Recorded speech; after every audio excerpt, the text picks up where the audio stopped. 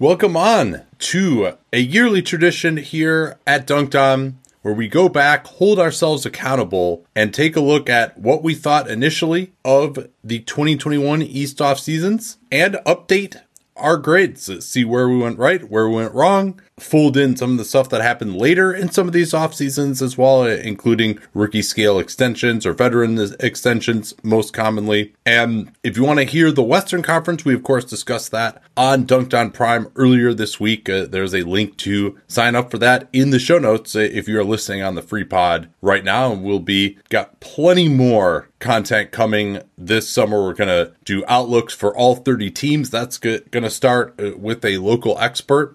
And then, of course, our over-under pods getting into the season.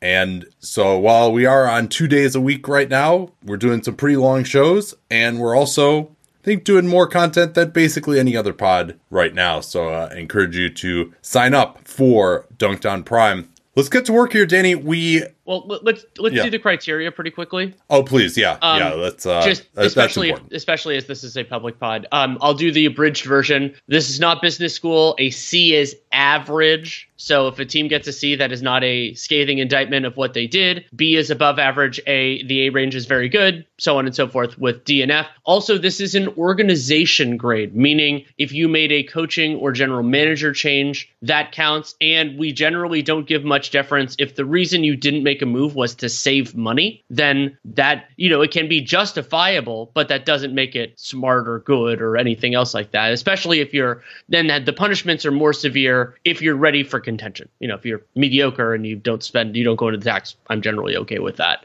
I think, and then the other part, and this will lead us into the Atlanta Hawks, is my grade is only, it's informed by what happened between the offseason and now. But if I thought a team had a good offseason and things went poorly for them, that doesn't necessarily mean the offseason is what caused it. It will reflect on it. But I think the Hawks are a great example of that. So what the Hawks did, the biggest part was retention. So Trae Young signed a max extension, 4+1, got that player option. John Collins also got the 30% max criteria, which he then hit. Yes, so which he then hit. But that was I'm sure the Hawks are good with the that. He had, yeah.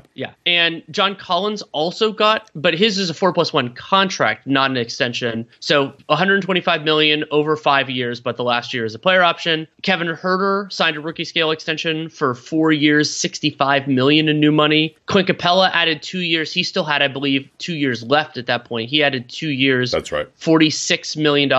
And then in terms of free agent signings, Lou Williams, retention, Solomon Hill, they brought in Gorgie Jang because Okongwu was out to start the year, and so they needed a backup center. They drafted Jalen Johnson 20th and Sharif Cooper 48th. Then they traded Chris Dunn and Bruno Fernando plus a 23 Portland second for DeLon Wright, who then stepped into the rotation. And they chose to retain Nate McMillan, who had been the interim coach as they went on that big run, and then a big run in the regular season, then made the conference finals. And that's a lot to take in. And they had a disappointing season. My grade didn't go down that much. Yeah, Travis Schlenk was very vocal that he wished he hadn't brought everyone back. And that's kind of outcome-based decision-making for me. And I think it's particularly outcome-based decision-making because that conference finals gave everyone an unrealistic view of where this team was and what they were going to do this season. Now, their big problem was that they just couldn't stop anyone this year. I thought part of that was Capella and his Achilles soreness struggling early in the season, not getting Okongwu back, him taking a while to get up to speed. And then their perimeter defense obviously was pretty atrocious, and they could have done better to improve things there. So, this team's offense was really good. If they could have just had a decent-ish defense, they would have been right around where I think most reasonable expectations had them. And also, you should just recall that the East was really good this year, right? The Hawks did make the playoffs. They were 43 wins, but it took them to only the 9th seed. And they did, of course, beat both Charlotte and the Cavs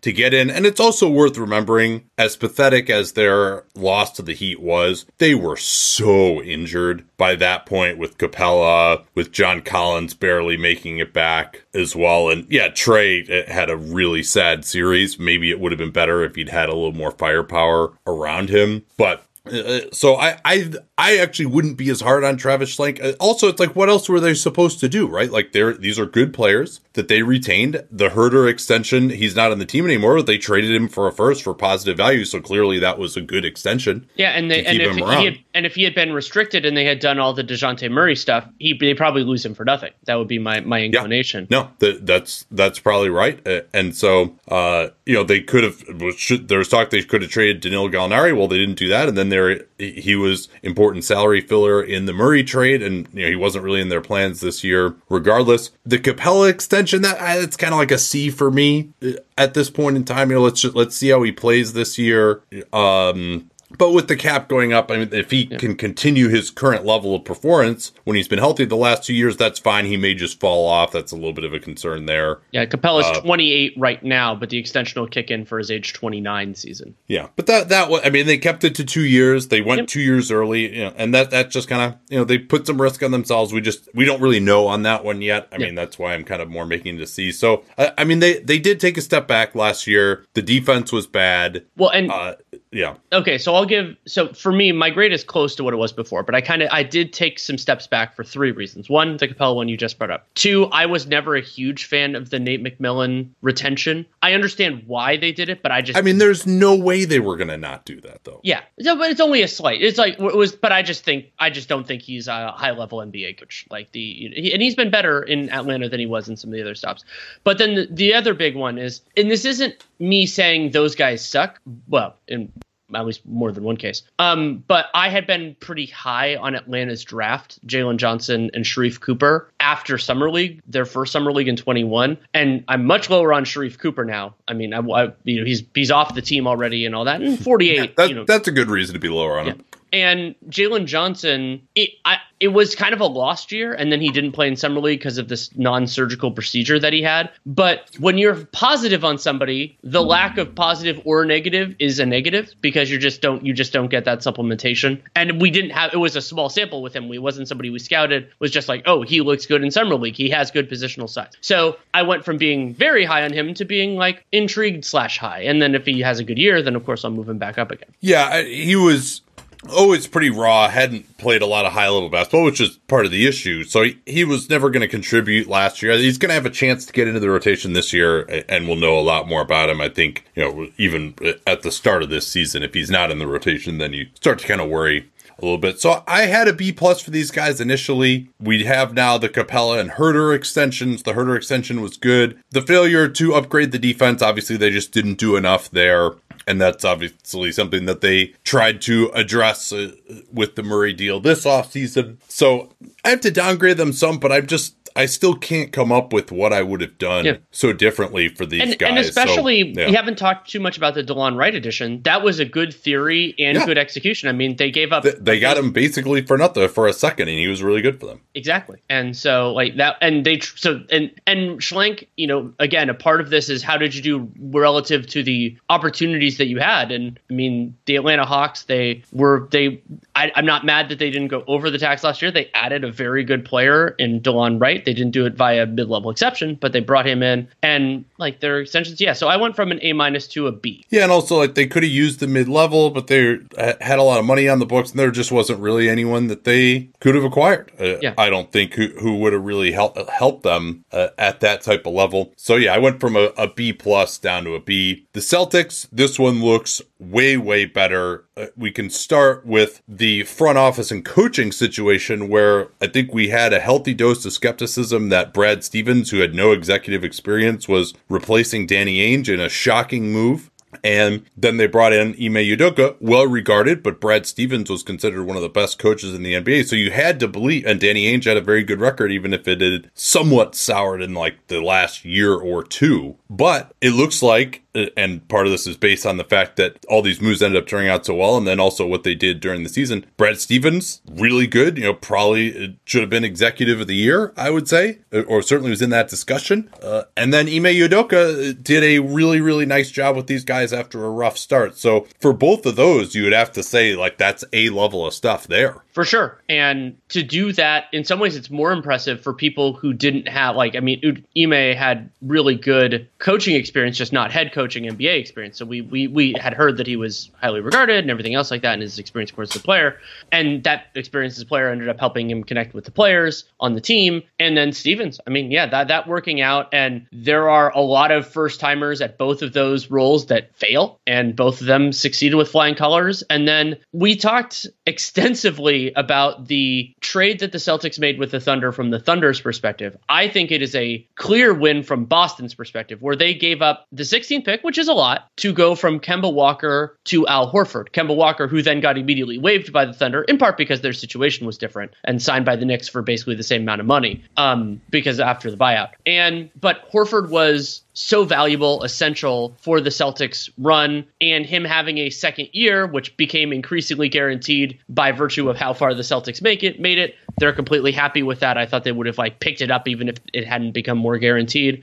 So that also worth noting that Horford made about $10 million less per season than Walker. Correct. And so from Boston's perspective, 16, it became Alperen Şengün. That is a significant cost. That the Celtics can, just like any other team, can use young players.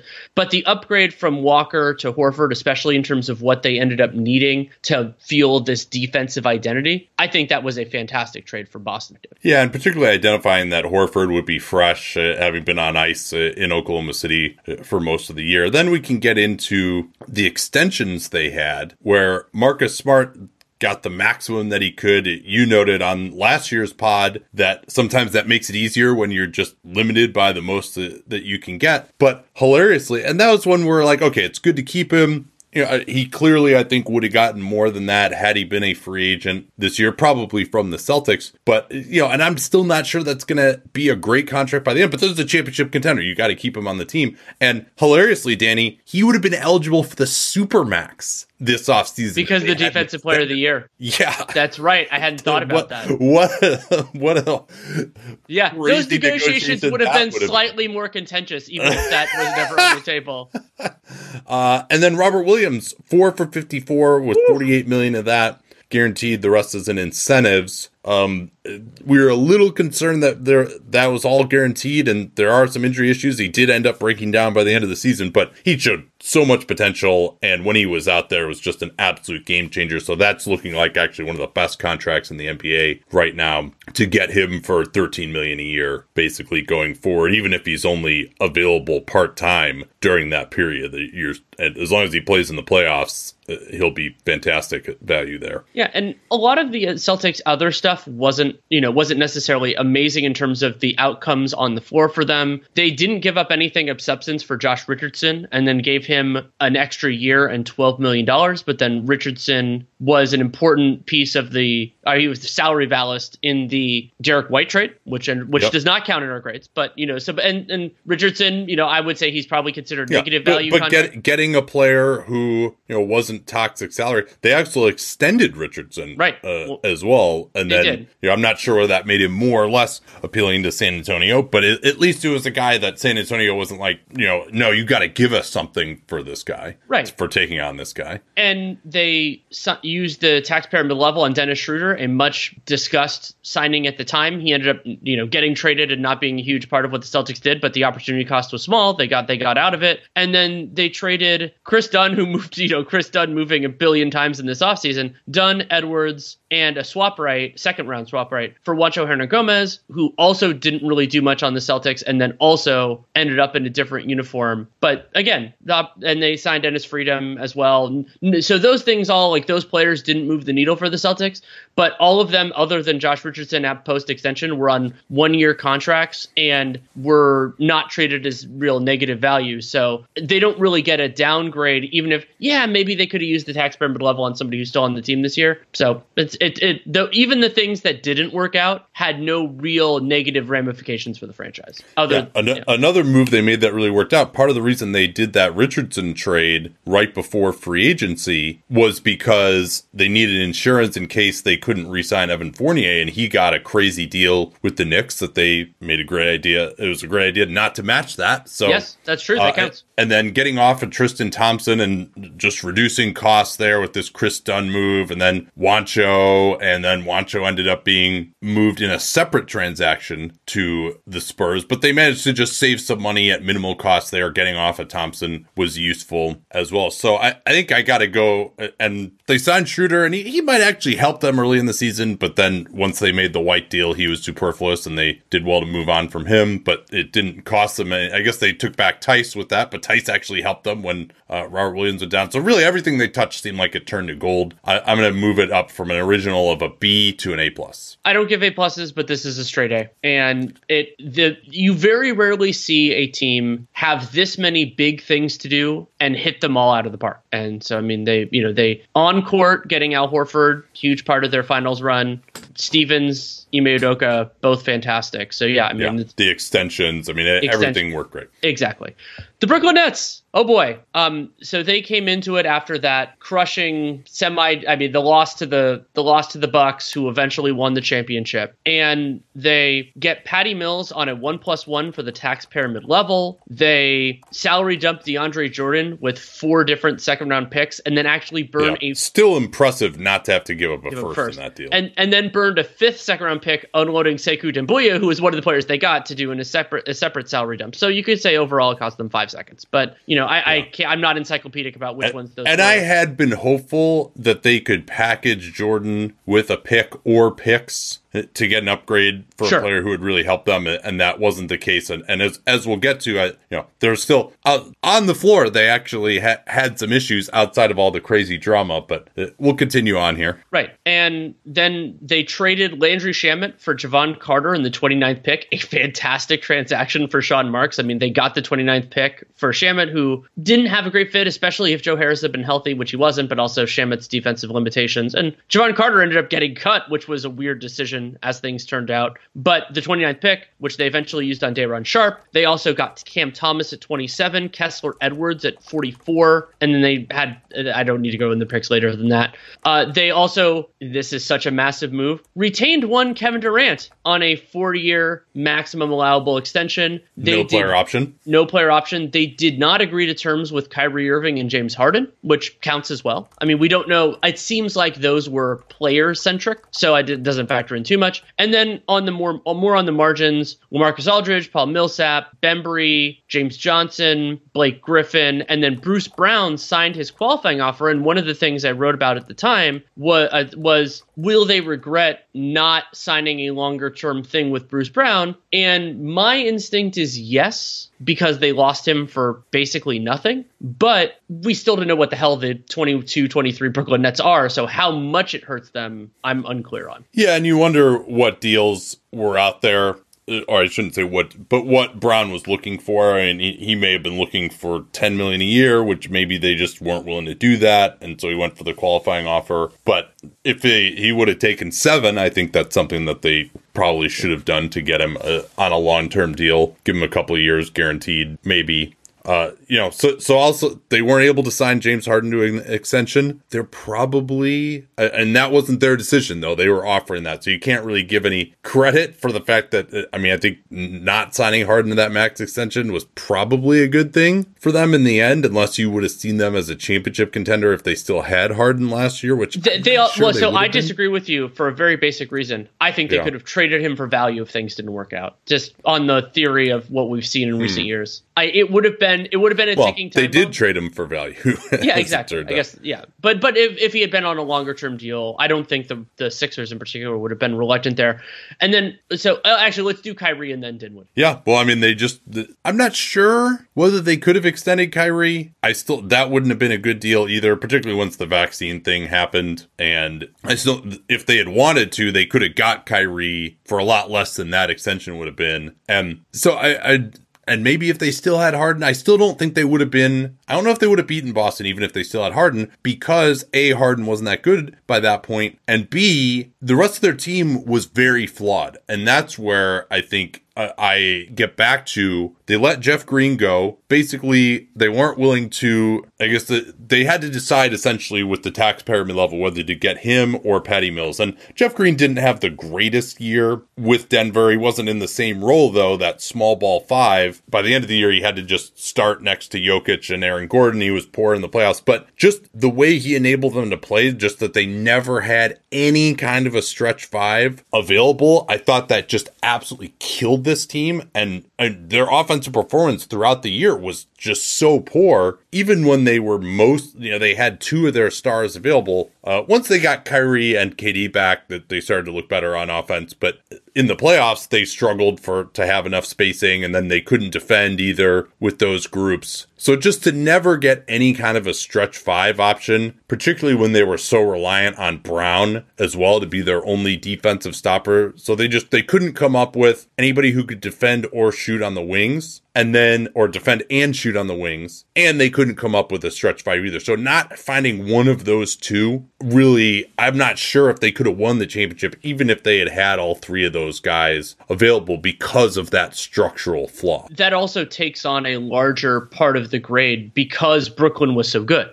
Having flaws on your team, if you're, a 25-30 win team, largely immaterial, but if you're competing for a championship, then yeah, of course that matters. And I don't downgrade them too much for the Spencer Dinwiddie thing. So Dinwiddie sign and trade for a second and a swap with the Wizards, and then a trade exception, which they did eventually use. I can't remember specifically which trade exception they used for which deal. I think they used him for the Royce O'Neal. But that you don't downgrade for that. And Dinwiddie signed 3 years, $54 million, final year partially guaranteed.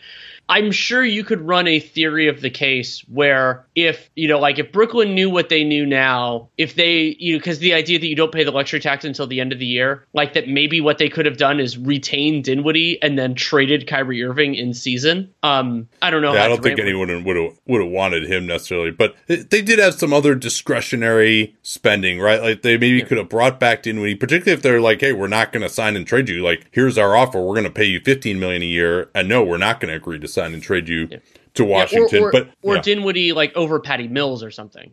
Right. Yeah. To if you wanted to say, hey, Patty Mills, Dinwiddie, those guys made about $12 million combined. It would have been better off to just have Dinwiddie for 15, and maybe they could have gotten him for that. It just didn't seem like, especially coming off the torn ACL, that Dinwiddie was really kind of in their plans as much, and maybe he would have chafed at not starting again. But he's certainly a far better player than any of the guys that they kind of chose over him. It didn't seem like a fit with Harden and Kyrie in the fold. But that kind of changed a little bit.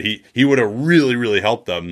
Although it's worth noting he played terribly the first half of the year in Washington. Right. And that was the part when the Nets would have needed him the most because Kyrie Irving was unavailable. So I had a B initially, which was probably too high because of the lack of the stretch five. I just figured Kyrie, KD, and Harden are just so good they would figure it out. And also, losing Joe Harris was a massive blow. This team could have looked totally different if that hadn't happened, and they had no way of knowing that at the time. But I'm between a D or a D minus. Where did you end up? I ended up actually to C because of Durant. Oh, yeah. And maybe I shouldn't be giving the Nets so much credit for Durant choosing because all they did is make the offer and he chose to sign it. But think about how different things would be right now if Kevin Durant hadn't signed that extension. And first of all, he can now they can just keep him if they want, and we'll see how far he pushes them theoretically if it gets to that point. But also, if they decide to trade him, we know they're getting an epic haul. Like whether it is the most ever or something like that, they're getting a lot for it. And if Durant never signs on the dotted line, that never happened. And I also think, as you brought up just towards the end of that, Joe Harris isn't a cure-all for everything that was wrong with the Brooklyn Nets this offseason, but it does color what we think about it. And because this team only had 4 guys that made that, at the kind of the start of everything that made a lot of money. And one of them was out for the,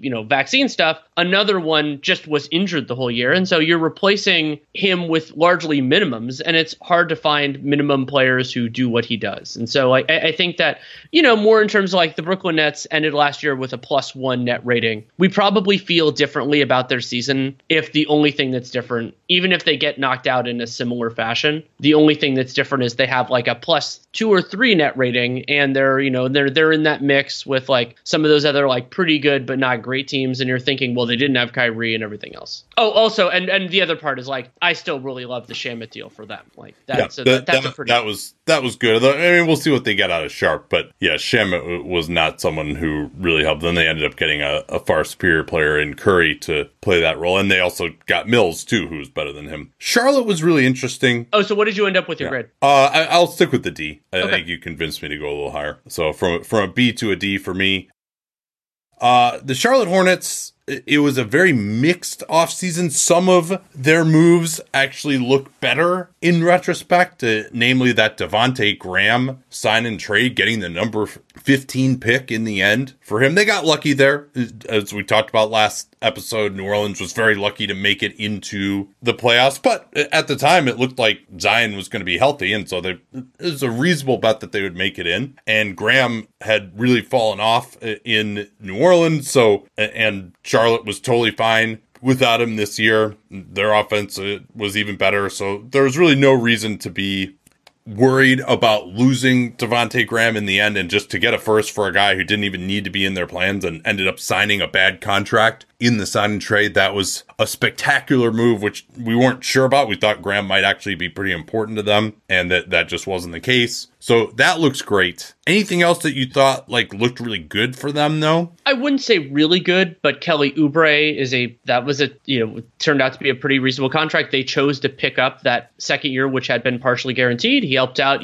Wing players are hard to find. And then I don't know how to deal with this, but I will say that we didn't think this for 99% of the league year, but I'm pretty confident right now that the Charlotte Hornets are happy they haven't signed Miles Bridges to an extension for myriad reasons, not just the but I don't give them credit for that. Well, okay. So I thought about this a lot too. And certainly the moral aspect of this is you kind of have to put that aside when we're talking about what's going to help the organization win. Because, and we don't know if that was a factor at all in their decision not to extend it. I don't think it was. Well, no, I think it was that he didn't want to take $60 million. I thought, let's just start from the beginning here. So the reports were that they offered him 4 for $60, which is about where I would have been. He was one of my most improved players for this season. He was looking at a max or close to max offer before he ran into these legal issues. And however, clearly it was the wrong decision not to extend him because, and even though they handled it the way I would have, I was wrong too. Just because you handle it the way I would have, right? I was clearly wrong at the time too. They should have gone up to 75, 80 million. And actually the franchise with respect to him would be in a much better and different situation right now because there are plenty of players who have gone into these legal troubles. He would just be under contract. He would get a very significant suspension and he would end up coming back eventually, and he would be rehabilitated the way people are. And again, I mean, there are a lot of people who commit crimes and they pay the price. He may even end up going to jail for some period of time, and they would be off the hook for his contract at that point. But they would still be able to have him going forward in some way. Now I'm just not even sure that they can do that, right? That's an interesting point. He's not even under contract. Now, PR-wise, you can't probably really bring him back. I mean, they've got him on the qualifying offer. I don't know if he's going to just take that or what before October 1st. We'll see how the legal system plays out. I mean, based on the evidence that we have right now, he looks to have done something really reprehensible and probably will be found guilty or is going to have to plead guilty, but we don't know that for sure at this point yet. We have to let the system play out. But if he were just on the team, making $20 million, and he gets suspended and then, eventually he comes back and they have him. Now it's hard for me to see how they can ever give him a significant payday if you're making the decision knowing this afterwards. The history of, take someone like Michael Vick with the Falcons, for example. They ended up just releasing him and he had to kind of rehabilitate himself in a new place in Philadelphia. And I think that's probably what's going to end up having to happen with Miles Bridges. So again, I mean, they had no idea, I would imagine, that this was coming. They made him a significant offer. I don't recall hearing any of these like massive character issues for him before this. Although you would have to imagine there were some red flags. This sort of thing doesn't usually just happen out of nowhere. So I think when I'm going to do my grades, ultimately, I'm just going to go back to the decision that they made at the time without knowing about his legal issues. And that obviously they should have offered him more, I would say, at that point. And even if you want to say, oh, thank God, like they could have got out of it, they actually probably, even if they would have had to trade him or something, they honestly would have been in a better position as a franchise, even after this happened, to have him on like a high teens deal. It's also, like, I mean, we can think back on what our thought process would have been on June 15th, which was, you know, like, oh, they made a huge mistake. He's going to make a lot more money and all that. And then a couple other huge parts of the Charlotte offseason. I mean, this was something I dwelled on a year ago, was Charlotte had this opportunity where they had some spending flexibility. They also had draft picks to address what was pretty clearly their biggest flaw, which was the center position. And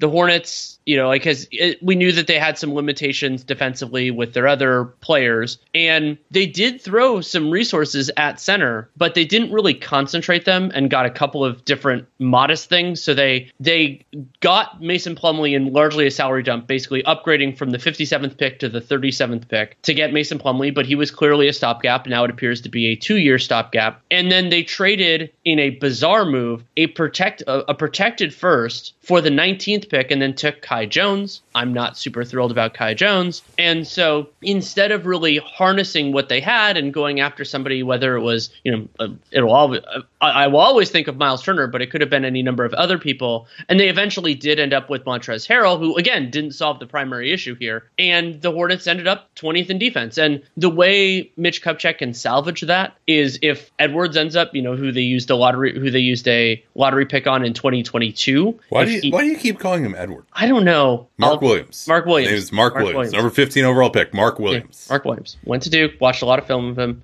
Watching everybody else, I just can. I'm just trying to help you, Danny. I'm trying to help you. There's a football player from when I was growing up that was Mark Edwards. That's what it is. That's what I always think of it. I think it was a tight end. I'll have to look this up at some point. Anyway, but so if Mark Williams ends up being better than all of the different things Kupchak could have gone after to solve this problem, then it will be just, oh, you had one other year where your defense was 20th again, and that was suboptimal and all of that. But I think it's worse. I think it's less defensible because it's like you have this opportunity, you should have done something about it, you didn't.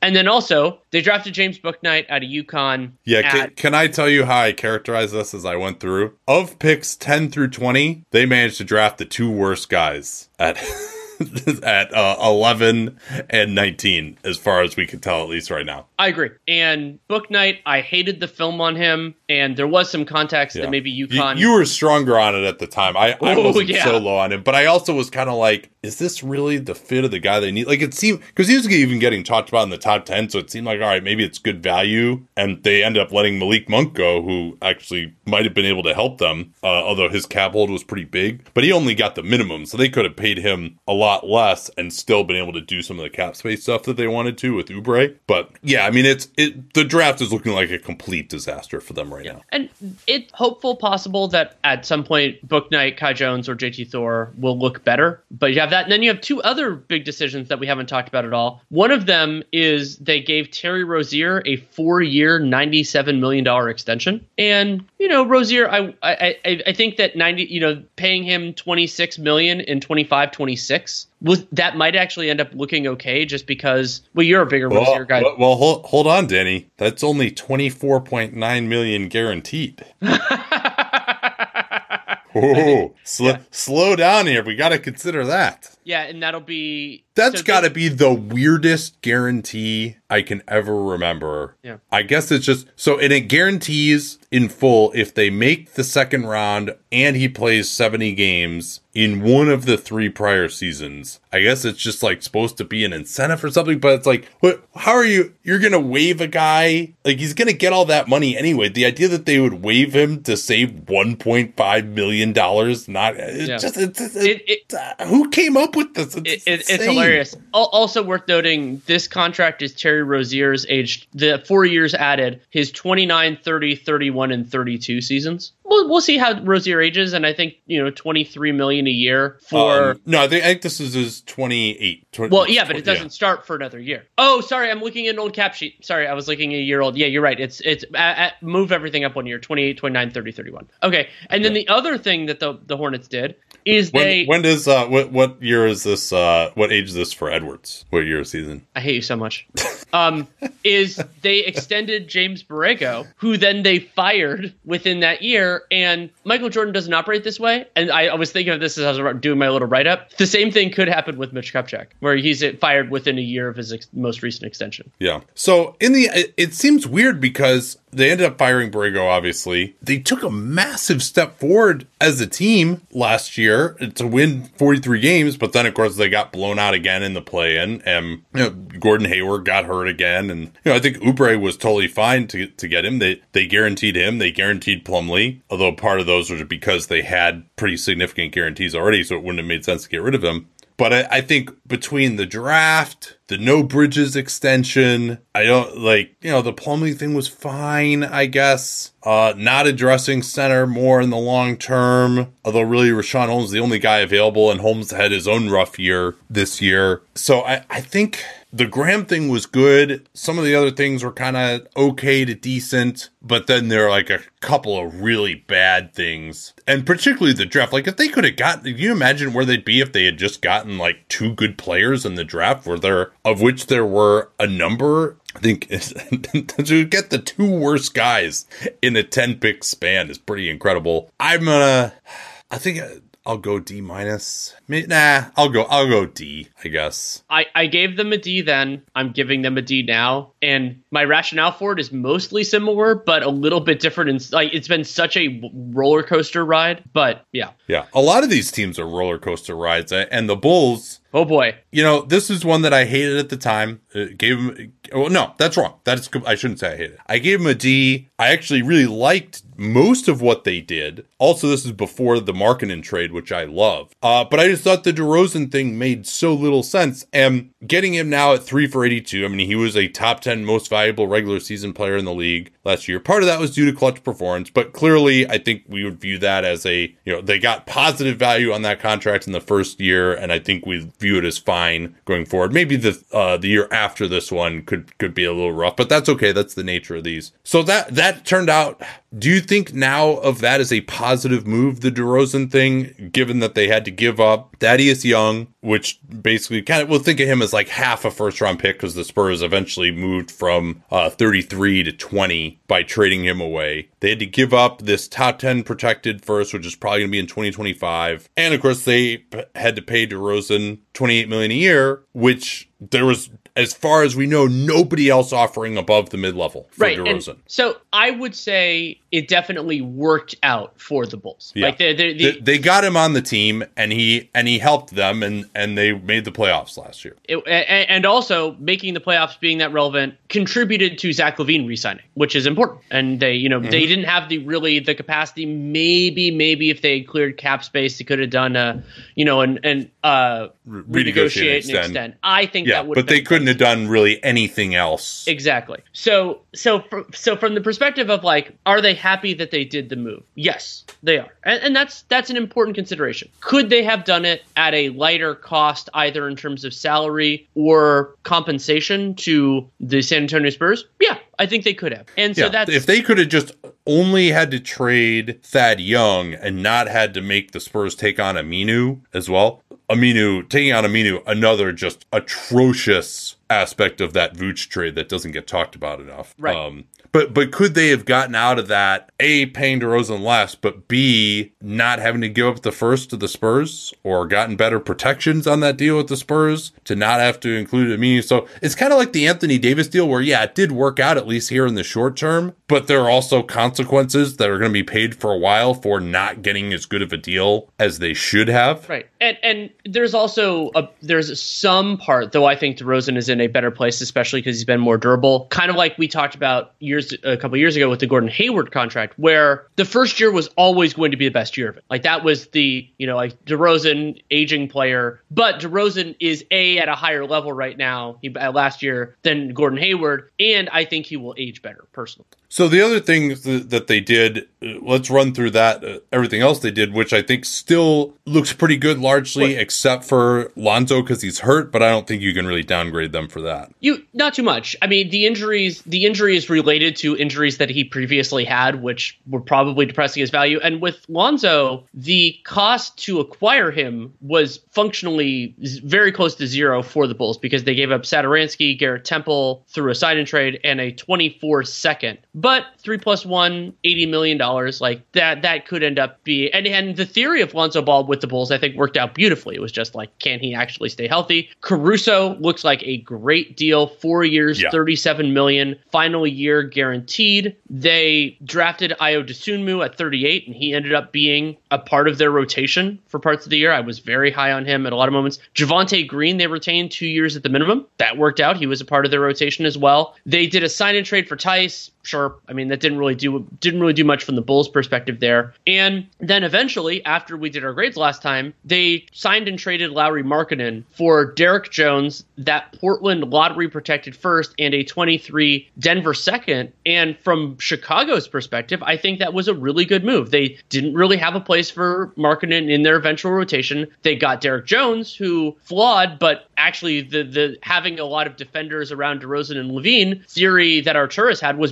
it worked out far better than I anticipated, and they got a first-round pick out of it. And we don't know how good that first is going to end up being, should it convey, but, I mean, that's a lot to get for a guy that you probably wouldn't have wanted to sign at the contract the Cavs got him for in the first place. Yeah, exactly. That'll come up at our next in alphabetical order, in fact. So, yeah, that was brilliant for a guy that they didn't really want to re-sign. That kind of wasn't in their plan. They could have used a little bit of stretch for, but his fit with Vucevic defensively was never going to work at that point. They could have used actually kind of a worse Markkanen, but the salary and the kind of what they gave up for him meant that wasn't functionally possible. Yeah, so that was really good. I brought them up to a B+ from my initial D, and you still wonder where this is all going for these guys eventually, and it would have been nice if they could have just got some more shooting, but their plan was for Patrick Williams to play, and then he injured his wrist and came back and wasn't at the level they needed him to be to compete in that Bucks series. You made a good point that having the success they had induced Levine to re-sign. So I still think they should have done better in the DeRozan deal, but if you had to ask me, should they have just not done it at all? I would grit my teeth and say yes, they should have done that deal, even though they should have done even better on it than they did. So yeah, went from a D to a B+ there. The Cavs, they were on the opposite side of that Markkanen deal, and I thought that really is not looking good. He played the 3, he started, but he's not the answer there. And particularly with Jared, like, they're paying him. He should be a backup if they're ever going to really be good. His fit with these guys is okay, but he's not even as good as Kevin Love, who they brought back, who is a 6-man candidate, is way better than him. Love can only play 25 minutes a game, and yeah, he helped them a little bit as a 3, but again, like, it's just, they had to shoehorn him in because they just didn't have anybody else at that position. Like, they didn't sign him to be a 3, really. Like, it just kind of worked out that way because that's all that they had, and then instead they could have gotten this first from the Blazers, which would have been a nice trade asset, or they could actually use the pick eventually for Nance. They could have also just kept Nance. Nance could just be on their team right now at still a very reasonable number and helping them. He would have helped them last year. So I think that to me is unequivocally negative. And then now they're running into these issues where they're up against the tax due to this Markkanen contract as well, which just doesn't look good. He's going to be making 17, 18 million a year over these next couple of years.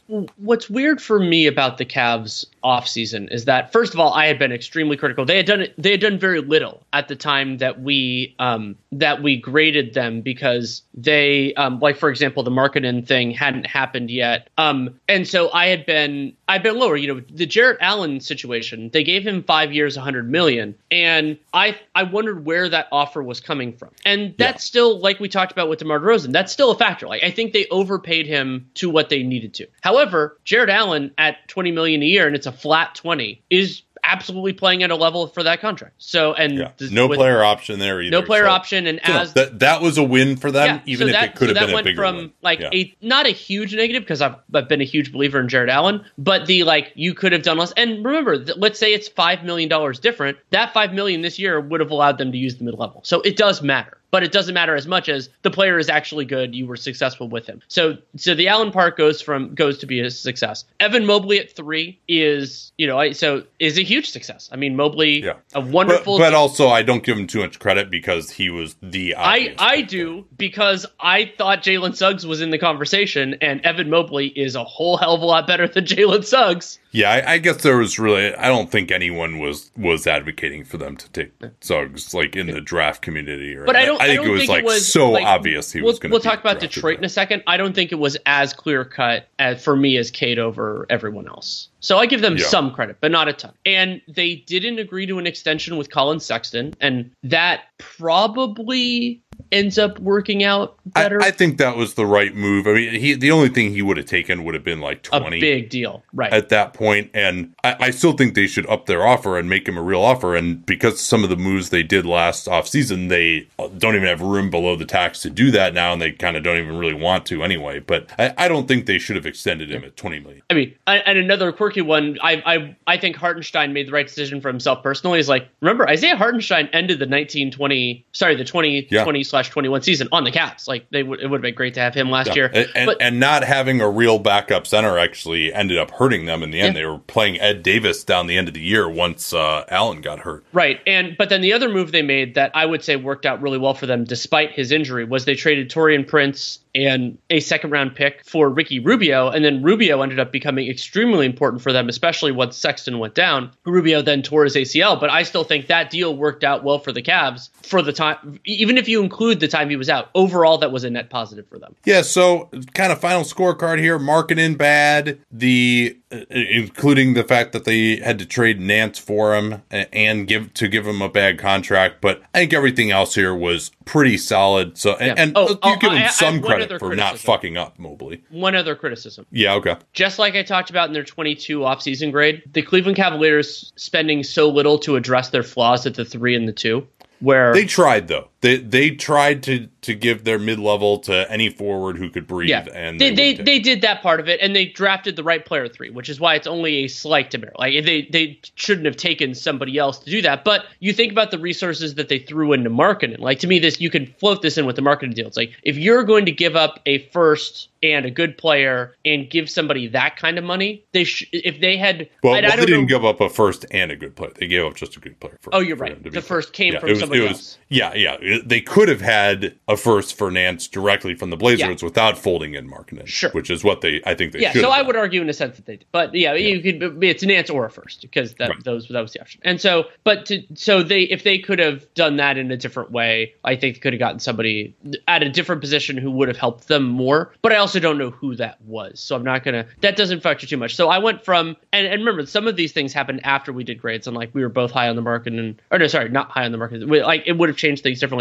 I went from a D plus to a B. Yeah, and I was at a D. I went to a B plus, particularly not screwing up the Mobley thing. They do get credit for that, even if not, it wasn't a brilliant pick there, but they also didn't blow it. And they could have been we have Jared Allen, maybe we should get Suggs instead. So they could have messed that up, I think. So the Detroit Pistons, I had for them initially a C minus, and my notation at the time was I just have no idea what they're doing. And they're really, other than taking Cade at number 1, I just didn't really understand anything else that they did. The Olynyk signing, he kind of made sense, but now they have a billion other centers and power forwards as well. And they moved Mason Plumlee and paid money to do so they could get Olynyk, who was in theory a better fit. They didn't get a first for DeAndre Jordan. They had to go 4 seconds, which was kind of a bummer too. So I don't really give them a ton of credit for Cade, although I do think that was the right pick. And then So I guess I would probably stick with like, C minus D plus range. I mean, I don't really have a ton to say. We can roll through what they did, but it just was like a bunch of weird shit that didn't make much sense. Right. As far as just building an actual team around the guy you just drafted number 1 overall. I'll put a different frame on it, which is one of the things that the Pistons did with their spending power, with their draft resources, and really affects the next great Pistons team. Because that in Detroit's situation, we knew exactly that this was not going to be the best year for them. They drafted Cade Cunningham. They're going in that direction. And there's another important element to add in that will not be formally listed within the transaction list. And I'm going to actually mention that at the outset. And that's not trading Jeremy Grant, because Jeremy Grant, coming off of some successful years, coming off of, well regarded after, he spent time on Team USA, and they didn't get a great return for him holding on to him. They didn't have a great season. And I would argue that they, having Jeremy Grant around, that weakened their draft pick. Now they had the third worst record. They fell in the lottery this past year. I don't put all of that on Jeremy Grant. Like having the third worst record ended up being unlucky compared to the second worst record or the worst record. But the theory of it was always something that bothered me, where it's like, okay, you can grant the other team gets an extra year, they get all the stuff, and part of the reason why Troy Weaver got so little for Grant was so they could open up more cap space, and that, so could they have gotten multiple firsts? Yeah, I think they could have. But so what they ended up doing in the draft, Weaver got, actually I'll mention this in too, they moved from 37 to 57 to dump Mason Plumlee to open up more spending power. So they ended up with Cade Cunningham at 1, Isaiah Livers at 42, Luka Garza, who's already gone, at 57, and then Koprivica at 57. And then you mentioned Kelly Olynyk, 3 for 37, final year partially guaranteed. They also gave they did these a bunch of these contracts where like it was a second year team option. A 2-1 is typically the parlance that you use for Trey Lyles, for Hamidou Diallo, for Frank Jackson, and only one of those 3 guys is still on this team. They gave Corey Joseph a 1+1 at about $5 million a year. He picked up the player option, which generally means things didn't work out super well for the team because the player's picking up the option. I liked Saben Lee. I thought that 2 years fully guaranteed, last year team option. I don't know that he's a backup point guard at this point. You do already have Corey Joseph, and then McGrew. Yeah, he may end up being. They may end up just moving on from him. They might, and so looking like a roster crunch at this point. Yeah, so I moved them down from a C- to a D+. I mean, but part of me thinks I should be actually more negative on it than a D+, because they had an opportunity, and it's more the idea that they didn't even do, other than Olynyk, incidentally. I understand the theory of a pick and pop big next to Cade Cunningham. Like, I thought that was a reasonable gamble. Olynyk was hurt a lot of last year, but they threw, like, one way of thinking about this, like Corey Joseph, Hamidou Diallo in particular, like, and Trey Lyles, like those guys combined to make like $13 million last year. Could you have done something else with that $13 million? Yes. Could have maybe gotten somebody. And I mean, not that there were perfect players on the 2021 free agent market, but just going after things that make sense. They dumped Plumlee and didn't really use that money for anything that made their team better. I guess, like you could say, Olynyk, and like they gave up a pretty solid second to do that. Like, yeah. Well, they were able to take on DeAndre and get the 4 seconds. Yeah, I guess if you want to argue that fit in, sure, that's reasonable. But they had to take on an extra year salary for that. Yeah, which is true. He's still on their books now as well. So yeah, I mean, I went down to a D+ just because I think Cade was the right pick, but there's little else to point to. I mean, the 1+1 for Corey Joseph was really weird. Livers might actually start for them. They're talking about potentially, but I don't think that's because he's like so awesome. It's just because they have literally no one else who can defend the 4, who can shoot. I don't want to relitigate this fully right now, but I will say I only factor this teensy bit into my grade. I am slightly less confident, well, more than slightly less confident, that Cade Cunningham will eventually be the right pick at 1 than I was a year ago. Even if, like whether Jalen Green or Evan Mobley or somebody else ends up being Scotty Barnes. Okay. Ends up being I mean, I still like him the most of that group. I do too. I understand what you're saying. Yeah. So that's that. Ready to move on to the Pacers? Yeah, this one was interesting.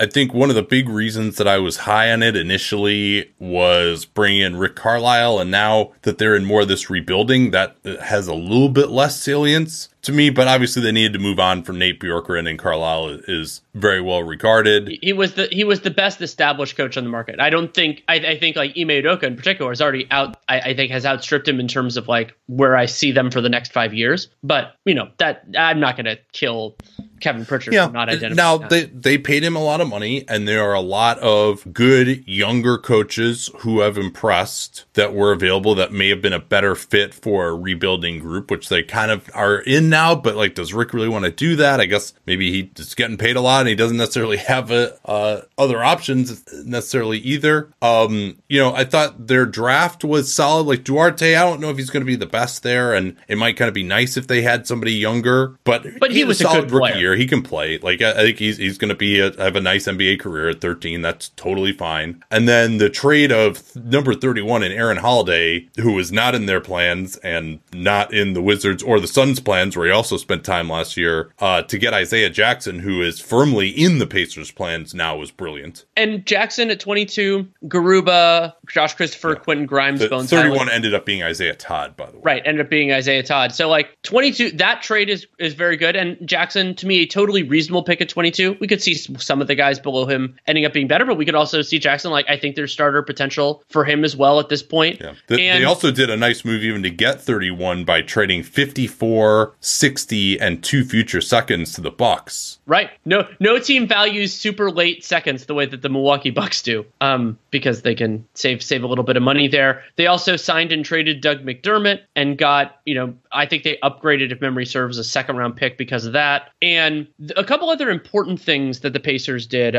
Obviously signing Malcolm Brogdon to a 2-year, $45 million extension. They ended up getting a first for him, but it's not a very good first. My inclination is that if the Pacers had traded Brogdon in season, meaning if they had never signed him to extension, they could have traded him in season for more, but I don't know that for sure. Yeah, so he could not be traded at the deadline. Because of the extension. Because of that. It was within 6 months. And just simply not, and maybe he wasn't willing to do it, and maybe the fact that he had 2 years left, the start of the season was a deadline to help get that done. But it would have been nice if, A, they could have done that, so he could have been traded at the deadline early enough, so 6 months could have passed. And B, yeah, I think he would have had probably more value even now on the market. I guess, though, if you're like, man, I really value Brogdon, I want him to start, only having 1 year left on his deal is not, I'm just not sure whether he's more tradable with that extension or without. I mean, if they could have only extended it for 1 year, then that probably would have been the sweet spot. It's tough to say. I mean, I don't downgrade them really for that extension. It's like a, C- type of deal. And I only downgrade them slightly. I mean, I probably should downgrade them more for the Torrey Craig contract, 2 years, $10 million, because like it looked like that second year was going to be bad, but then they got out of it because James Jones loves Torrey Craig more than almost anybody, and so and they got Jalen Smith out of that, who might be part of what they're doing going forward. And then the first year of the TJ McConnell contract, 4 years, $33.6 million, didn't work out because he was injured the whole time. I thought that was a reasonable contract. The final year is partially guaranteed, and I didn't like that because at the time they were trying to actually compete for the playoffs, and we know that he can't play in the playoffs. Okay, yeah, you were lower on it than I was, and so and then but the other element here, and like the Pacers have more of these than almost any team.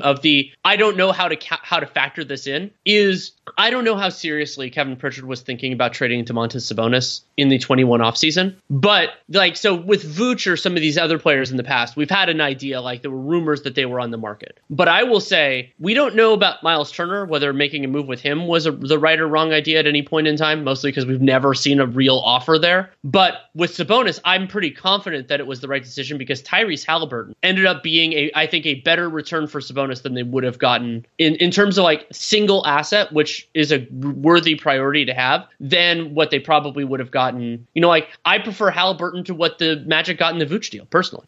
Well, I guess we'll see. I think I might rather have Franz than Tyrese Halliburton. I love Tyrese Halliburton. And also, let's recall too that the Magic got off of like some bad salary in that deal too. That'll be an interesting comparison to do. Those guys, Sabonis and Vooch, they're not similar players in terms of their shooting ability, but as just offensive centers who pass but can't really defend. But are also quote unquote all stars. They were, I think, similar value guys. So I went from a B+ down to a B-. I don't think that this offseason they had is the reason why things failed for them and they just aren't competing anymore and they pivoted. I think it was the right move to pivot, though, with Sabonis. And the Brogdon extension didn't prevent them from trading him for positive value, though maybe they could have got more. The Carlisle hire doesn't look quite as good, but it's still, hopefully he's a quality coach. I'm just a little bit flummoxed, as we talked about in their grades this year. Just, yeah, like some of these things seem good in isolation. You're just not sure where they're going. But getting Isaiah Jackson, that was a coup as well. So clearly they have to be in the positive to me. So I downgrade them a little bit just because of kind of how their year went and, a few things looking worse, but it's still well into the positive for me, which is weird to say given how their season ended up. I went from an A- to a B+. So similar logic. I was just a little higher and I stayed a little higher. I mean, if Duarte ends up disappointing a little bit more, that can move. But I think their draft picks were good. I think they hired a reasonable coach, even if he's a poor fit for where they're going. But that's all right. Miami, think about one that we would how we would figure out this grade if we regrade if we had done it in April versus June versus now. Like a lot of changes there because the biggest moves at the time were they acquired Kyle Lowry via sign and trade. He got 3 years, $85 million. They gave up Goran Dragic and Precious Chua in that deal. And then the other huge thing was Jimmy Butler picked up his player option and then signed a 3-year, $146 million extension on top of that. And both of us at the time, and the final year of that is a player option. Both of us at the time were like, oh crap, that's a lot of Jimmy Butler, and he's aging, and they had coming off of this horrendous playoffs where they got shellacked, swept out by the Milwaukee Bucks. Jimmy Butler, he was going into his age 32 season, and so it's like, there's a lot there. And there were times during the season, as well as he played at times, they were like, they're doing that, and then he was awesome in the playoffs. So you wonder about that. And then you also do the point of, it's like, well, this is Jimmy Butler's age 32 season. That's going to cover, I believe that's 34, 35, 36 are the years in that, because that extension doesn't kick in until 23, 24. He picked up the option for 22, 23. But so you have this like, is that going to maybe work out in the end? But A, Jimmy Butler was awesome for them right now. And B, like, it seems like he might have been trying to push his way out. Maybe the Lowry thing doesn't happen. And also, they had the East number 1 record. They had the number 6 net rating in the league despite being super injured. So the Heat were better than we thought they would be. And so the present value in that trade-off was better than I thought. Yeah, I felt at the beginning of the season, we're like, you know what? If they just have a hard-fought second-round exit, which was kind of what I projected, and then it was downhill from there, that wouldn't necessarily be worth it. Getting to the finals in the East, getting to Game 7, could have won that series, maybe if healthy. Boston obviously wasn't quite healthy either. The Lowry thing, you can't downgrade them with the personal issues he was going through. Like, I think Lowry could have really helped them, and then the hamstring, maybe because he just wasn't in the type of shape he wanted to be due to that. We had talked about, hey, was it better to stay over the cap, pick up PJ Tucker, and you had to give up Precious Achiuwa basically to do that, to get the Raptors to take on Dragic so you could stay over the cap and do the Lowry sign and trade. I think that worked out. Tucker, sadly, they couldn't keep him, and they couldn't keep him. Didn't keep him. Yeah, it was very difficult to keep him. It would have been nice if they could have just gotten him for 2 years. I mean, even if they wanted to guarantee 3 years, that might have actually brought him in, but it didn't seem to make sense to do that given his age, and now he's not on the team anymore. They could really use him still going forward. But there's all these other things they did at the margin that were amazing, right? They just getting Caleb Martin. Oh, I forgot to mention really that in the Charlotte section. They cut him. Yeah. Okay, well, I'm going to a D minus. I'm going to a D minus on the Hornets. I considered it when I did my regrade. I had it in my notes and I didn't mention it, but I'm angry again. I'm downgrading them. Okay, back to the Heat. So they did they cut him, or did his 2-way just expire, or was he was actually on a real? He was on a roster, but they could have made him a qualifying offer. Yeah. So the Heat brought in Martin on a 2-way, and he's now going to be a part of their group going forward. Getting Victor Oladipo back at the minimum was solid, and now he's still part of their group as well. Max Strus, Gabe Vincent. Now, it would have been nice maybe if they could have gotten those guys for longer, 2 years, but all those 2-1s at the minimum. Omer Yurtseven was part of that too, but they didn't really have the ability to do that with more than one of those guys. What did they use the rest of their mid-level on? Because they would have had room to give one of those guys 3 years. Maybe they just weren't willing to take it or something. I think actually, you know what probably it was? Is I think all those guys already had a year of experience. No, because Strus wouldn't have been restricted anyway. I that's one where maybe they could have done better. Although I'm a little loath to say that because I don't remember the exact details of how they used the rest of their mid-level. I don't think they did, though. So they could have at least maybe gotten one of those guys for 3 years. That's going to be an issue because those guys are all up next year. And they're going to get paid. And Duncan Robinson, he got a 4+1 for a total of $90 million, including the player option. And Robinson, he got usurped in the starting lineup by Max Strus. I still think that's a positive value contract for the Heat. I think that part of it is a little bit weird that nothing has happened yet, but it also could be the Kevin Durant holding pattern, the Donovan Mitchell holding pattern, all of that kind of stuff. And also Duncan Robinson can play. They do need a power forward in the worst way now that PJ Tucker's gone, but I don't think they regret that contract at the moment. And so, think about, because one of the big criticisms that you and I had of the Heat at the time was so I wrote this about there's value to being in the mix and all that. But I was worried about their depth, and it was part of why I picked their under and the over-unders. And Strus, Vincent, to a lesser extent, Yurtseven, those guys really delivering, and Dedmon at the minimum, that allowed them, that and Spo being one hell of a coach and their team having a lot of talent, to weather a lot of storms. They had the sixth best net rating in the league, and they were pretty damn injured. This is not a team that got lucky to be there. Yeah, I agree with you. So I went from a B- up to a B+ because their present for future gambit did pay off to some degree. I think they're still going to be in the mix again this year. It would be nice if they still had Precious Achiuwa. That's just an interesting question of whether 1 year of PJ Tucker, which is what it ended up being, is worth Achiuwa. Maybe it isn't. In the long term, Achiuwa could be a nice starting center. I don't know how great he looks next to Bam, but it'd be nice to have him instead of Dedmon as your backup center. It could have ended up being that good problem where you have Achiuwa, you don't really have the right role for him, and then you trade him for value. Well, and his shooting actually has started to come along a little bit in Toronto, so maybe he could have played next to Bam some, and he's a defensive monster on the ball too. But they don't get to where, if they have Achiuwa instead of Tucker, I don't know that they get to the East Finals last year either. Right. So that's a tough call. I mean, again, that's another present for future situation. So I had a lower grade on the Heat originally. I had a C-, and I'm moving that all the way up to a B+. Yeah, and I'll go B+ here as well. And we got to see what happens now with Butler going forward too. But he had a much better year last year than I expected. So at least the beginning of that is looking pretty good. And, losing Kendrick Nunn, that didn't come back to hurt them at all. So I think they're in a bunch of different ways. Not only because Kendrick Nunn had he had an injured year with the Lakers, but also they replaced him within rotation. Gabe Vincent, I think Gabe Vincent was better for the Heat than Kendrick Nunn would have been easily. So the Bucks, they let PJ Tucker go. We thought initially it was over money, but they spent plenty of money on other stuff, so they could have paid him. Had they clearly should have just given him that contract that the Heat would have. I'm sure he would have signed that. You would think he seemed. It sounded like he said it. Yeah. And now there's a little bit of outcome-based decision-making here because they're probably, with Chris Middleton's injury, they weren't going to win the championship regardless. But I think if Chris Middleton's healthy and if the Bucks had retained PJ Tucker, I think the Bucks would be NBA champions. Some might say, hey, they would be NBA champions anyway if Chris Middleton hadn't gotten hurt.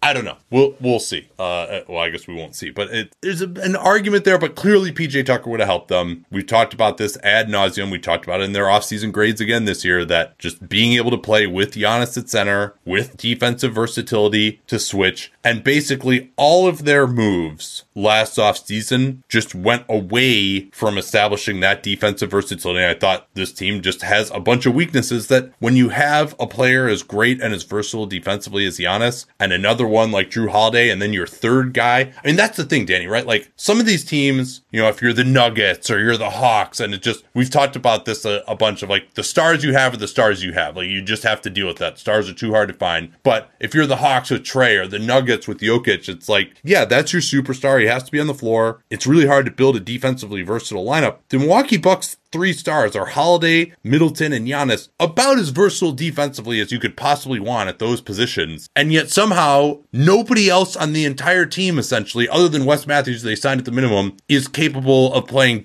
with defensive versatility. And that started with some of the decisions that they made in this offseason. I guess maybe Pat Connaughton would be the one other guy. Yeah, Pat Connaughton could be potentially as well, but he has his own flaws. And yeah, I mean, so the Bucks, instead of retaining PJ Tucker, they used their they signed Bobby Portis to a 5-year, $53 million contract. In many ways, yeah, it was a 1+1 that we had an understanding was going to get a payout. They were limited due to insufficient bird rights to give him the money right away, and then they ended up giving him that money. They traded Sam Merrill 2 seconds for Grayson Allen, and then gave him a 2-year, $19 million extension. And Allen ended up being a positive part of the regular season, but we had these very specific concerns about his flaws as a playoff team. They also could have just brought back Bryn Forbes instead, and which I think they had sufficient bird rights to bring him back. I'm sure he would have liked to have been back on a winning team instead of going back to San Antonio. And I thought the trade for Allen was fine, but the extension, I don't think he would have gotten that much in extension. And it's just another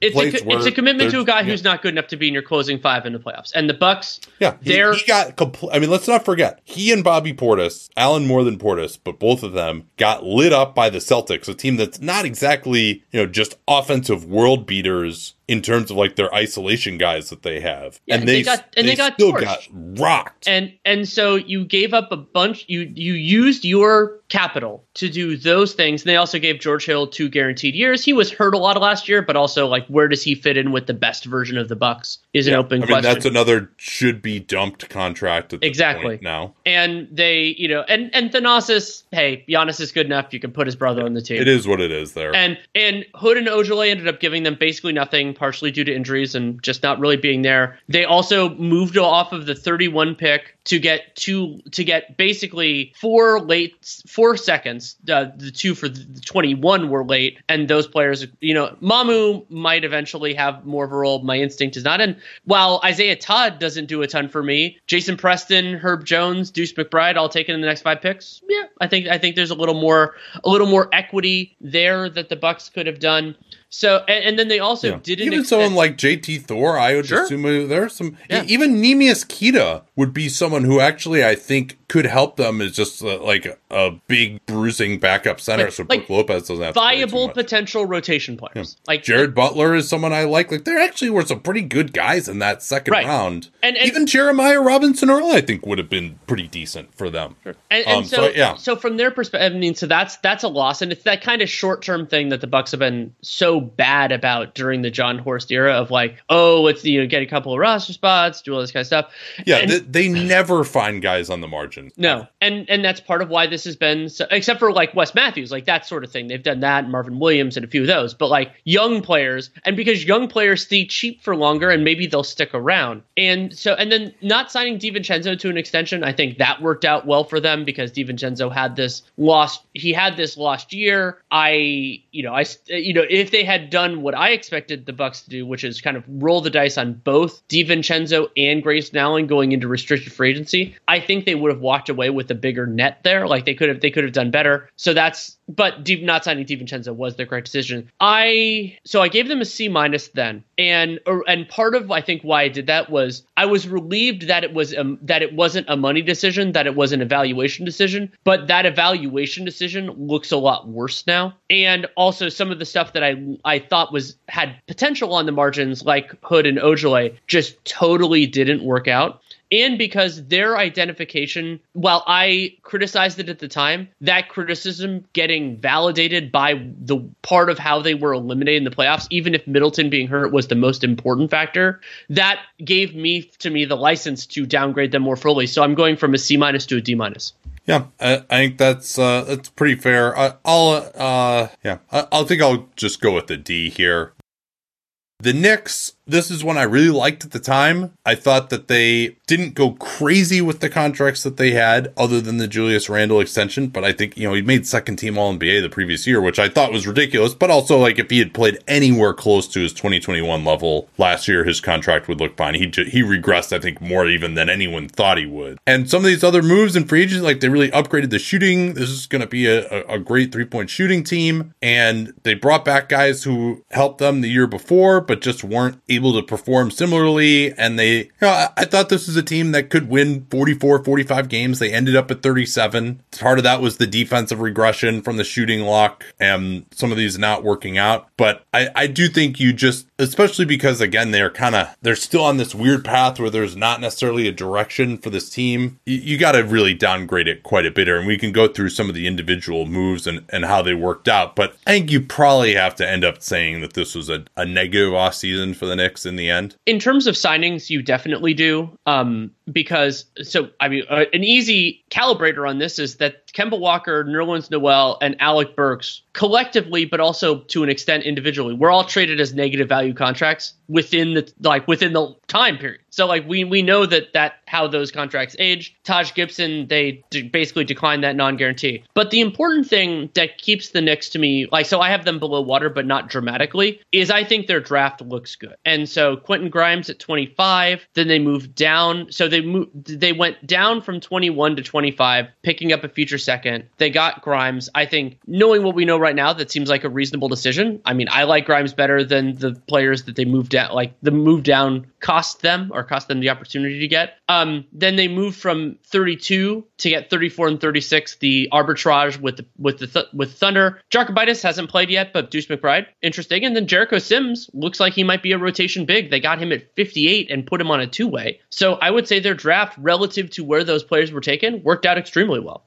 Yeah, you got to feel good about that for sure. And Grimes looks like he's going to be a great pro for a long time. And here's the other hilarious thing that I think is a reason to criticize the Knicks and to have them for below water. As we look at it right now, if you looked at it and you didn't know all the context, the best free agent contract signed involving the Knicks was Reggie, for the team's perspective, was Reggie Bullock, who is the guy who didn't sign with the Knicks. He signed with the Mavericks instead. And so Bullock's contract is more positive for the team than Kemba, than Fournier, than Randall, than Noel, than Derrick Rose, than Alec Burks. And he's basically the only guy of consequence who left. And the Knicks really could have used him last year. They could really use him this coming year. As things turned out, Bullock would have been a great fit with the Jalen Brunson era, who he played with last year, as things turned out, and with the potential Donovan Mitchell era. Yeah, so they did well in the draft per usual. Everything else kind of went wrong. They didn't screw themselves that badly, though, on most of these contracts. They were able to get out of Walker and Burks and Noel. They still want to have Rose around, so that one's not necessarily a bad contract. Yeah, it would have been nice to bring back Bullock on essentially the exact same deal that Alec Burks ended up getting. I'm not sure if he would have wanted to come back, but they now have Quentin Grimes, who might be a better version of Bullock in the end. And the Randall thing is going to be a big problem for them going forward, but at the time, I thought they did well there to get that. I also would say Julius Randle accepting that instead of being like, no, I'm going to play just as well and I'll get the max next offseason for him to lock in was smart. Randall is probably overpaid now by maybe about $10 million a season for what he is. I think he's going to play better next year than he did last year, although he may not have the same opportunity offensively. I think I'll go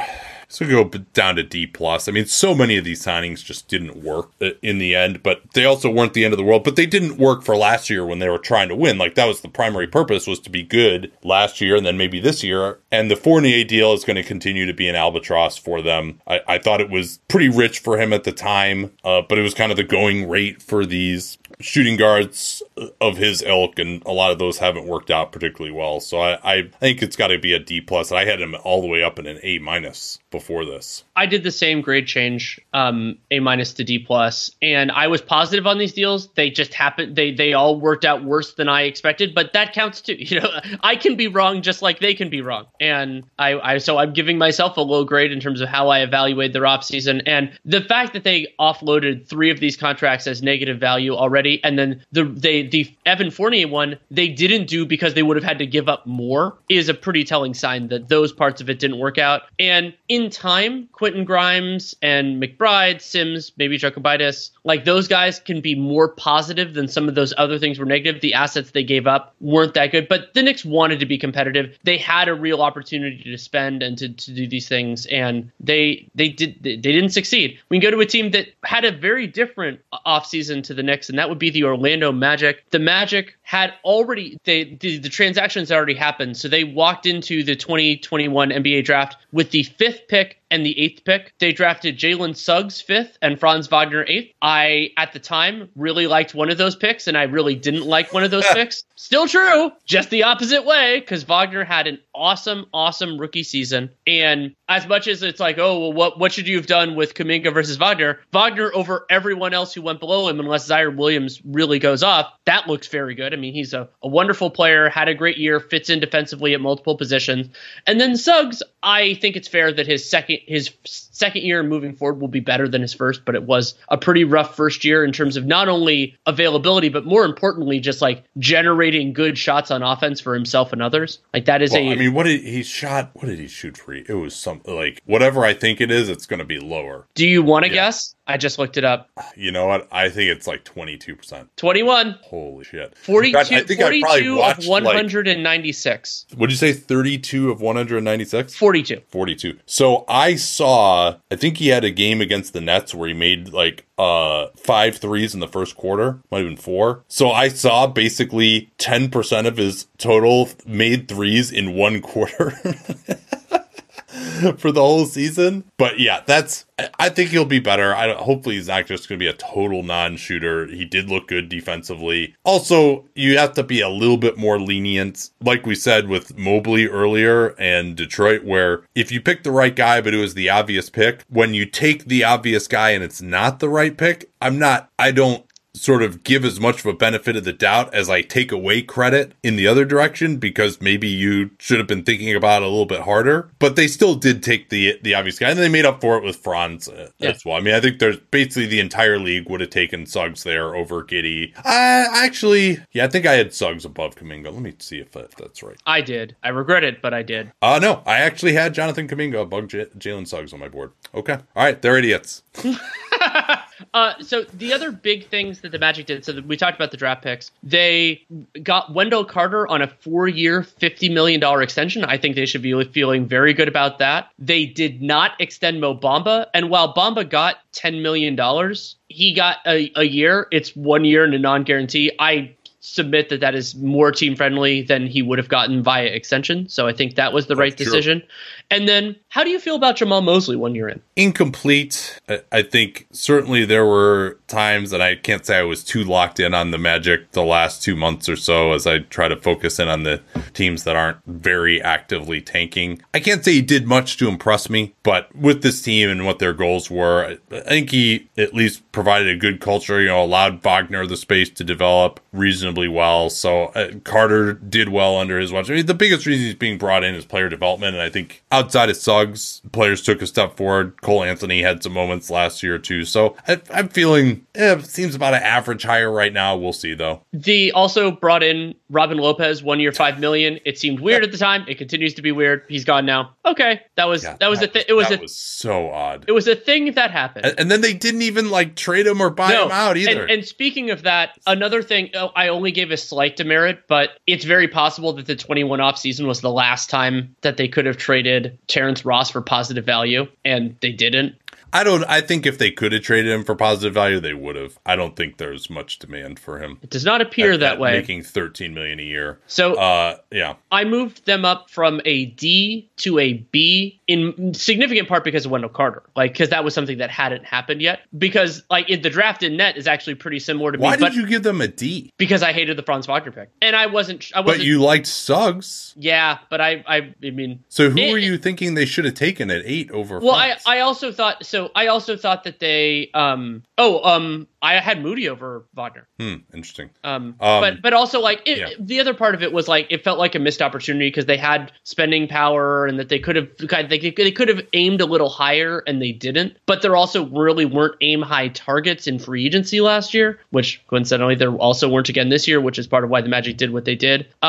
So maybe taking on bad salary for assets or something like that, because they are in this weird holding pattern, which they like in terms of roster stuff, not in terms of their talent. I think we know where they are in that perspective. So there's a little bit of that I didn't like at the time, but I'm up to a B. Yeah, I had a B- initially. Suggs, I thought could be pretty good. I thought he might be like a Kyle Lowry type of player. That seems pretty unlikely at this point, but guys can improve their shooting. It's they'll have to improve a lot though. And Wagner was really good. Like, he makes up for the failure at 5, but Suggs was definitely the worst guy of the top 9, you would even say. So you can't feel great about that, but Wagner was very good. And the Carter extension had a really nice year as a starting center. Not extending Bamba was clearly the right move. And this weird trade of number 33 for a 2026 Detroit second from the Clippers and cash, and that became Jason Preston. But there are a lot of guys who went after that could have been pretty good. I guess maybe their thinking was, we have too many young guys already, but whatever. Like, they could have figured that out, I think. So I think I'll probably stick with the B-, I would say. That seems about right to me. You know, Carter, of the 3 biggest things they did that really mattered, there was basically Suggs, Wagner, and the Carter extension, and 2 of those 3 things were good. Wagner, very much so. Mosley seems fine. That's the other big thing they did. That's like a C. So, yeah, B- seems about right for me. The Philadelphia Sixers, I think, we're going to change a lot, huh?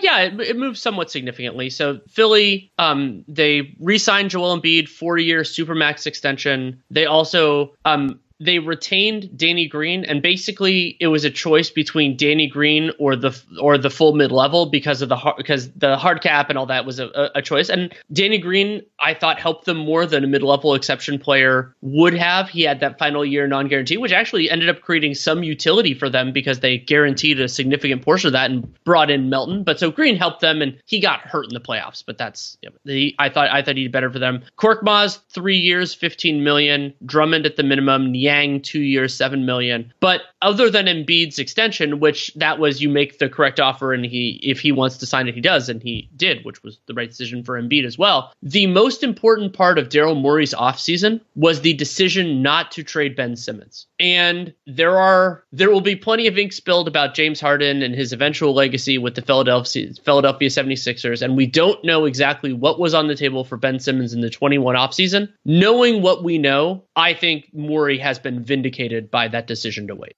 It's worth going back and thinking about the chronology with Simmons. It certainly seemed after the pass that his time in Philadelphia was limited and probably over. I just assumed that the Sixers just wanted to trade him, and frankly, they probably did. And that may even have been what precipitated Simmons' own trade demand, which was made, I think, as we later found out at the Combine, didn't come out until later in the summer. But we're talking about the whole offseason, so he was already holding out at camp by that point. And as you mentioned, Morey just held on to him, and that was a gambit. We don't know if anything else would have shaken loose at the deadline had James Harden not, which is, maybe it was foreseeable due to some tampering, but I don't think it was, certainly in that offseason, which we're talking about here, that he would leave the Nets.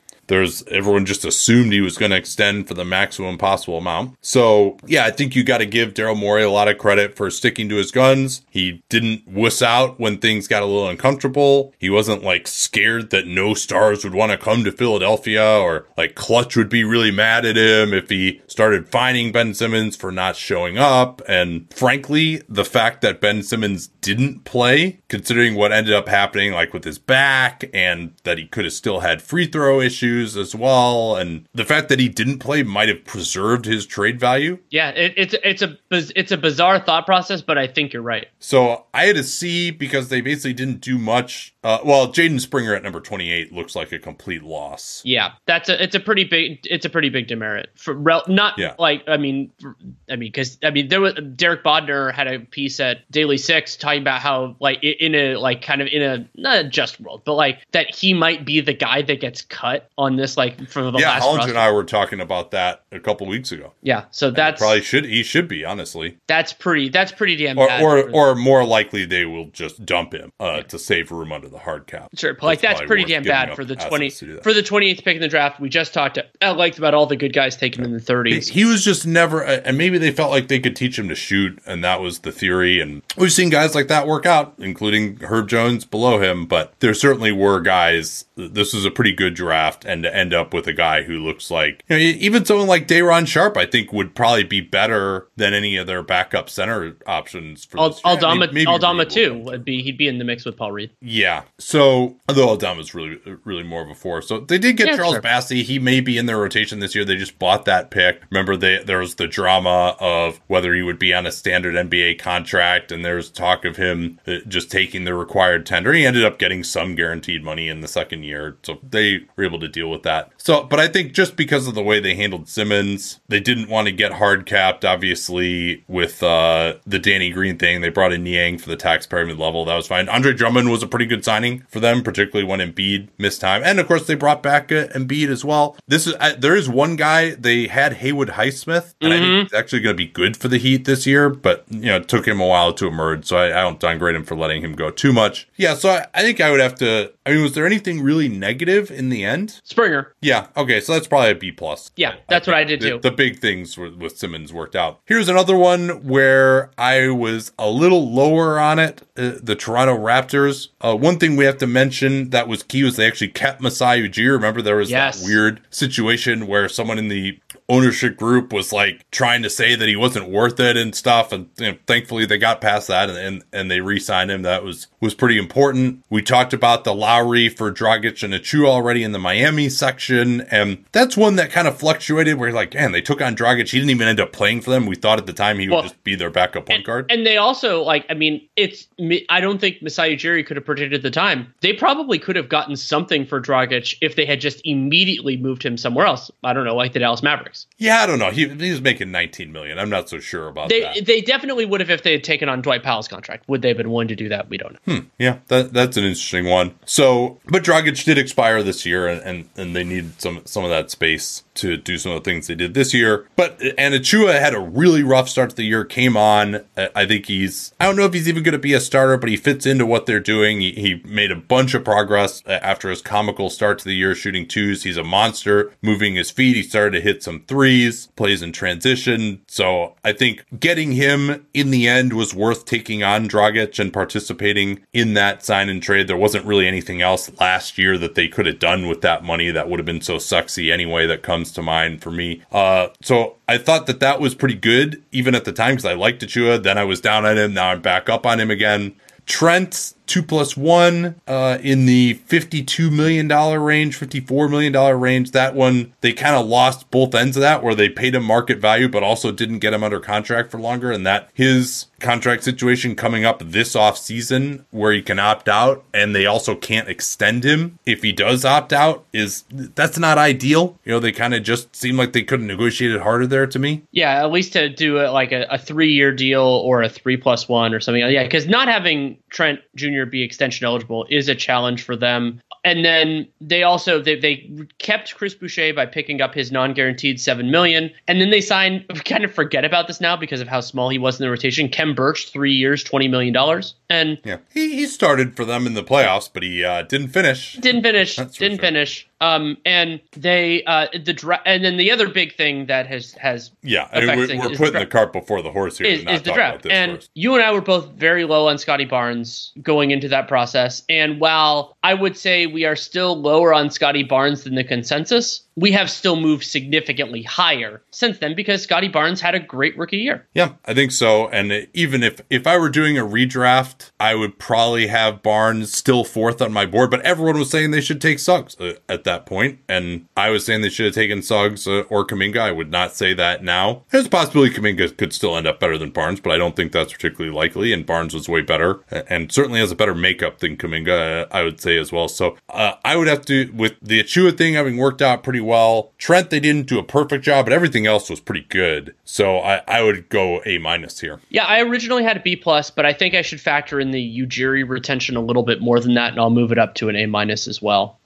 Wait, so you had a B+ originally? No, B+ on my regrade. I had a C- 5 seconds ago. Okay, yeah. And there is a criticism that I've levied on the Raptors before, and I think it's still relevant, that they've been committing to a vision of the team that is just so different. I mean, like they're good, but they're not elite. And I do want to be in that place, but it appears they do. And we don't know the road not traveled. Like how because they're probably too good to tank because of they have so many good players with Siakam and Van Vliet, and they have Nick Nurse as their coach.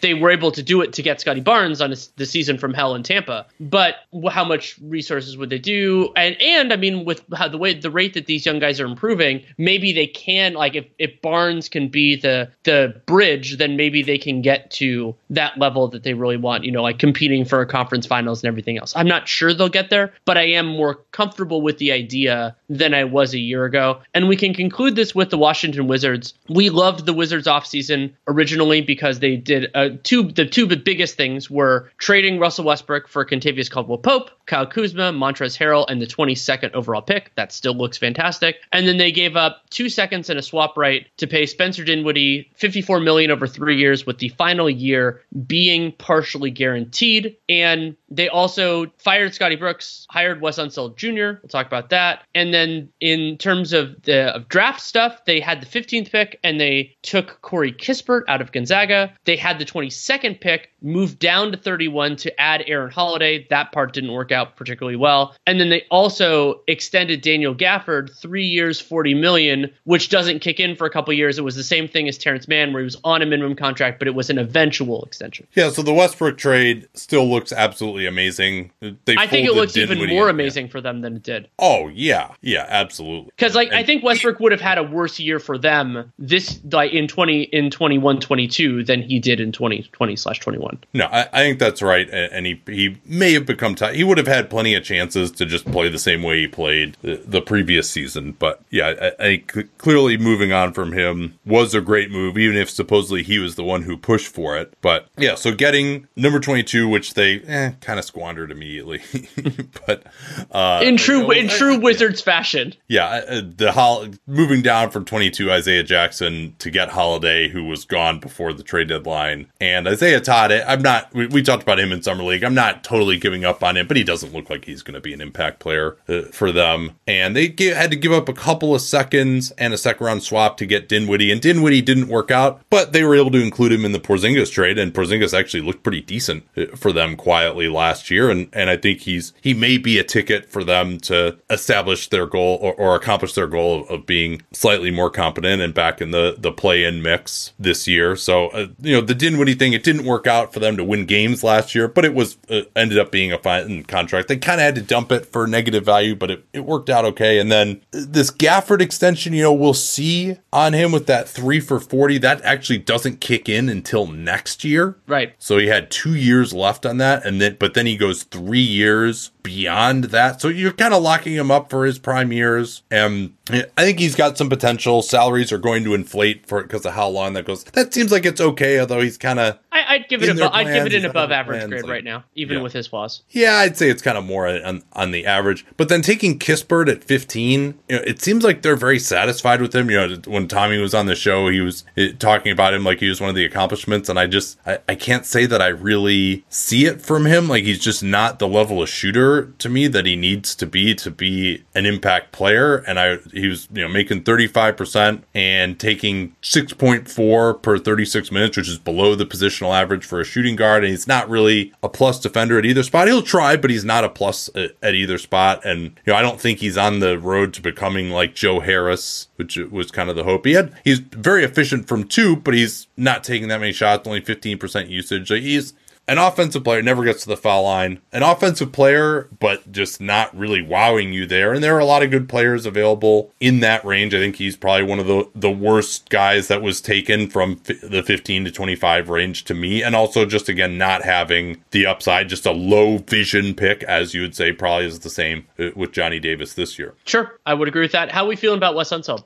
I don't think he did anything poorly last year. They started off so well and then fell off, but their personnel was pretty miserable. Beal was out after a while too. I think they played reasonably well without Beal. I think I would put that as a C for now. Yeah. I wish one of the weird things about the Wizards defense was that they never forced any turnovers, but I also don't know who they had. I mean, other than KCP. Yeah, nobody other than KCP. So yeah, they could have extended Aaron Holiday. They didn't. That was probably probably the right move there. I mean, trading for him wasn't, but not extending him was. Right. So I had an A- for these guys because I really liked the Dinwiddie acquisition, and getting off of Westbrook and getting that pick was really good. But then they kind of as we look back on it now, they squandered the pick. Harrell isn't there anymore either. But Caldwell Pope, they're able to flip him for Morris, like he and Barton. So those guys can be part of what they're doing. Kuzma, we can also throw in not trading Bradley Beal for the 97th consecutive year. They also did not extend Beal. They would have loved to have, but Beal, of course, waited, and he got that no trade, which is genius to wait until then. He got every single thing that he possibly could have wanted this year. So it's not on them that they couldn't extend him, but I might have also considered trading him when I couldn't extend him. I didn't have that in my notes. I'm happy you mentioned that because we need to keep the tradition going. So yeah, getting off of Westbrook was